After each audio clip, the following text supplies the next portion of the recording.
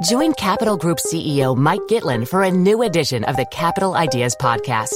In unscripted conversations with investment professionals, you'll hear real stories about successes and lessons learned, informed by decades of investment experience. It's your look inside one of the world's largest asset managers. New episodes are available monthly. Subscribe wherever you get your podcasts. Invest 30 minutes in an episode today. Published by American Funds Distributors, Inc. Hello and welcome to World Weekly from the Financial Times. I'm Gideon Rachman. Today's podcast is devoted to one subject, Russian nationalism, and to one author, my colleague Charles Clover, who's just written a fascinating book on the subject entitled Black Wind, White Snow, The Rise of Russia's New Nationalism. Charles, thanks for coming in to talk about the book. Thank you for having me.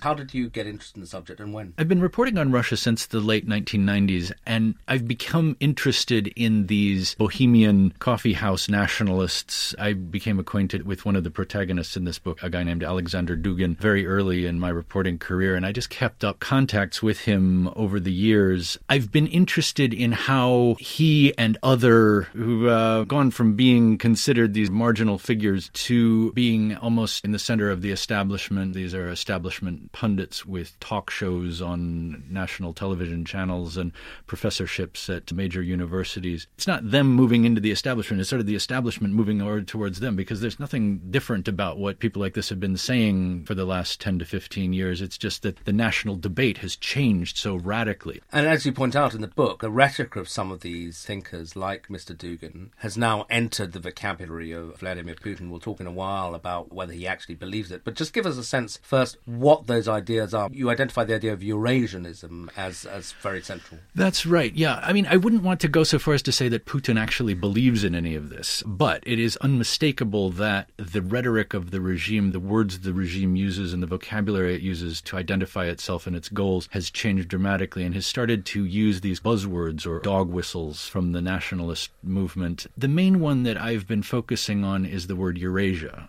Because that is a very loaded term for Russian nationalists, and it refers to a theory of Russian nationalism which began in the 1920s with a group of Russian exiles who fled the Bolshevik Revolution, and they created a theory of Russia as Eurasia, which they saw as the Russian Empire reborn as a nation that combined all of the advantages of an empire, i.e. being very large and spanning an entire continent, with a nation which is something that is very socially cohesive and has singular goals and mission. They wanted to modernize the Russian Empire as a super state.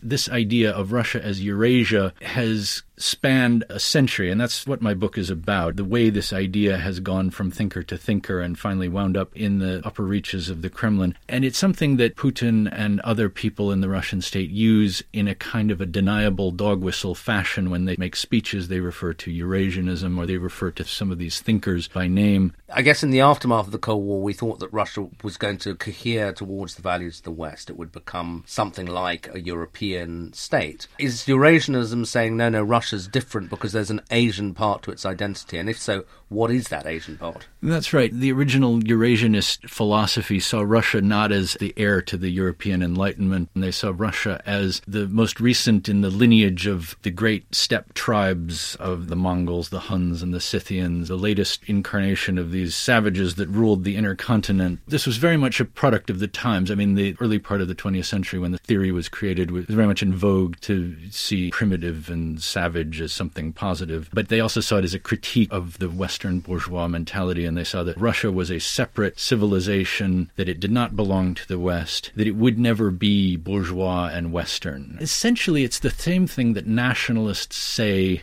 anywhere in the world. It's the same kind of dialogue or conversation they have when they say, we are unique. We are not like you. We have been humiliated. There are foreign powers trying to keep us down and trying to obfuscate and hide the truth from us. We must be true to our origins, to our traditions. And that's essentially what this movement says. And they've created this philosophy around this concept of Russia as a separate civilization state. And does the implication of the Eurasian, the Asian bit of the identity, does that then lead you to say, well, we're not going to embrace liberal democratic values that maybe, if you look back to the Huns or the Mongols. There's a justification for a violence at the centre of the state. I mean, nationalists in general are not great liberals, and they tend to see their own cultural traditions as somehow separate to the dominant narrative of Western liberal democracy, and they tend to use these traditions to justify in theoretical terms something that's a native approach to a government, which is usually not democracy. We are predisposed culturally towards authoritarianism. And that's something that Russian nationalists all say, is that, Russia is not by nature Western, bourgeois, liberal. We have our own traditions, and we owe our heritage to these steppe tribes or to something completely alien to the West. And that's why they justify this unique dictatorship, in a sense. And so if the domestic consequence is more of a tolerance for, as you put it, dictatorship, is the external consequence something that we then see played out in Ukraine, Georgia, and so on? Yeah. The other part of the theory is that Eurasia, from time immemorial, from the time of the Scythians and the Huns, this Eurasian inner steppe land or Eurasian inner continent has always been a singular political unit, which goes through cycles of political consolidation and then political collapse and fragmentation and then being consolidated once again. And they also see a natural frontier, a natural geographic frontier to this superstate. And this includes basically the territory of the Russian Empire and the Soviet Union, which they see as destined to be whole once again. And the collapse of the Soviet Union in 1991 was an artificial event that must be redressed, and that the mission of the Kremlin is to gather the lands once again into a single empire. So that's the ideological, if you like, origins of intervention in Ukraine. You see these kind of buzzwords and dog whistles popping up, like Putin is advancing this concept of a Eurasian Union. It was basically saying we are declaring that we have a sphere of influence in our neighboring countries, in our former Soviet countries, and we are calling this Eurasia, and we are not going to be very happy if, for instance, the European Union signs an association agreement with Ukraine. They put a lot of pressure on Ukraine. This ended up being the Ukrainian revolution, coup d'etat, followed by the invasion of Crimea, and then what's happened recently in Russian units going into eastern Ukraine. That is clearly a result of seeing in Ukraine and in the neighboring countries a key sphere of influence or national interest that they are going to defend. Whether that's due to some ideological reason or whether that's because they see it as natural Eurasia or something like that, it's not entirely clear why. I think there is a consensus at the top in the Kremlin that this is a core serious national interest, and they will go and they will defend it and they will sacrifice. So it could just be realpolitik rather than ideology. There are what the Kremlin perceives to be national interests at stake in Ukraine. Why did they consider these to be national interests? Why in 2004, when there was a revolution in Ukraine, didn't they send troops into Donbass? Why didn't they annex Crimea then? So you think that maybe the difference is that between 2004 and 2014-15, you get the growth of this new nationalist ideology, which gives them the justification for saying... I think that is what happened.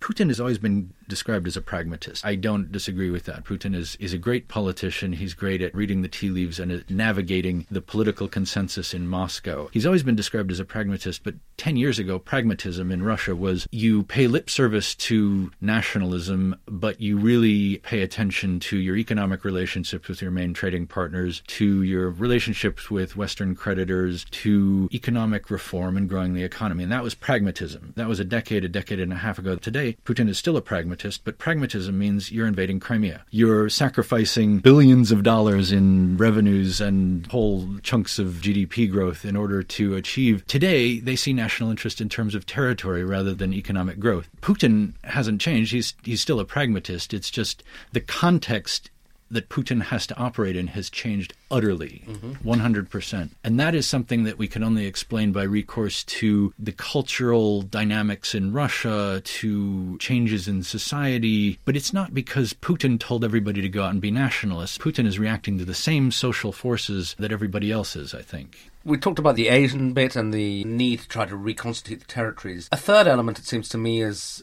a social conservatism. I mean, this is no longer, in a way, a revolutionary ideology. It's one that looks at the West askance for its promotion of gay rights, that embraces religion. Yeah. In that sense, rather different from the Soviet new man idea. Yeah, absolutely. They've taken social conservatism as a kind of new soft power. They're winning converts in Europe because European conservatives see Putin as standing up for traditional values and family values and things. And even the nation state. Actually. Yeah, exactly. And the growth of traditional values in Russia is something that is certainly correlated with the growth of this new nationalism. It's something that you can't separate them. Thank you. And finally, I mean, you've been in Beijing now more than a year, yeah? 2 years. 2 years. China also had a resurgent nationalism.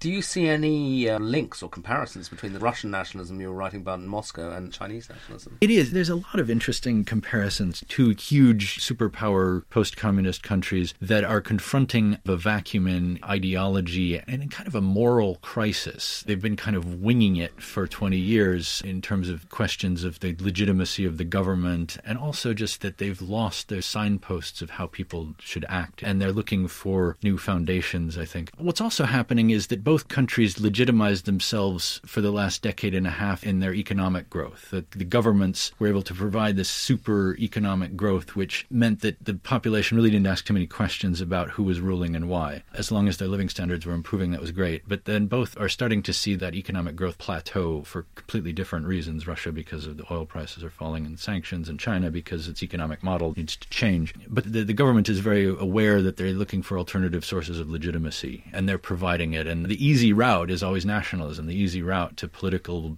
legitimacy is to say, well, we are the best Chinese. Once you say that, it takes the debate in a very predictable direction, and you start to say the same things that nationalists always say, which is the foreigners are humiliating us and we need to fight back, and there's a conspiracy to keep us down. And that is the same rhetoric that you see from the neo-Maoists in China, that you see from the nationalists and the Eurasianists in Russia.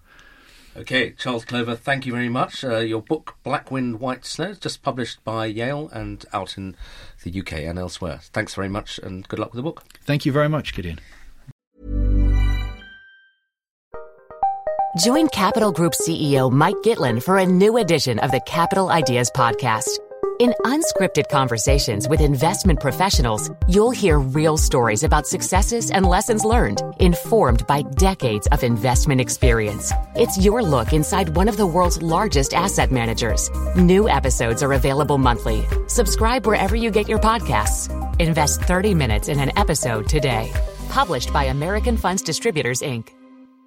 Imagine the softest sheets you've ever felt. Now imagine them getting even softer over time. That's what you'll feel with Boll & Branch's organic cotton sheets. In a recent customer survey, 96% replied that Boll & Branch sheets get softer with every wash. Start getting your best night's sleep in these sheets that get softer and softer for years to come. Try their sheets with a 30-night guarantee. Plus, get 15% off your first order at bollandbranch.com. Code BUTTERY. Exclusions apply. See site for details.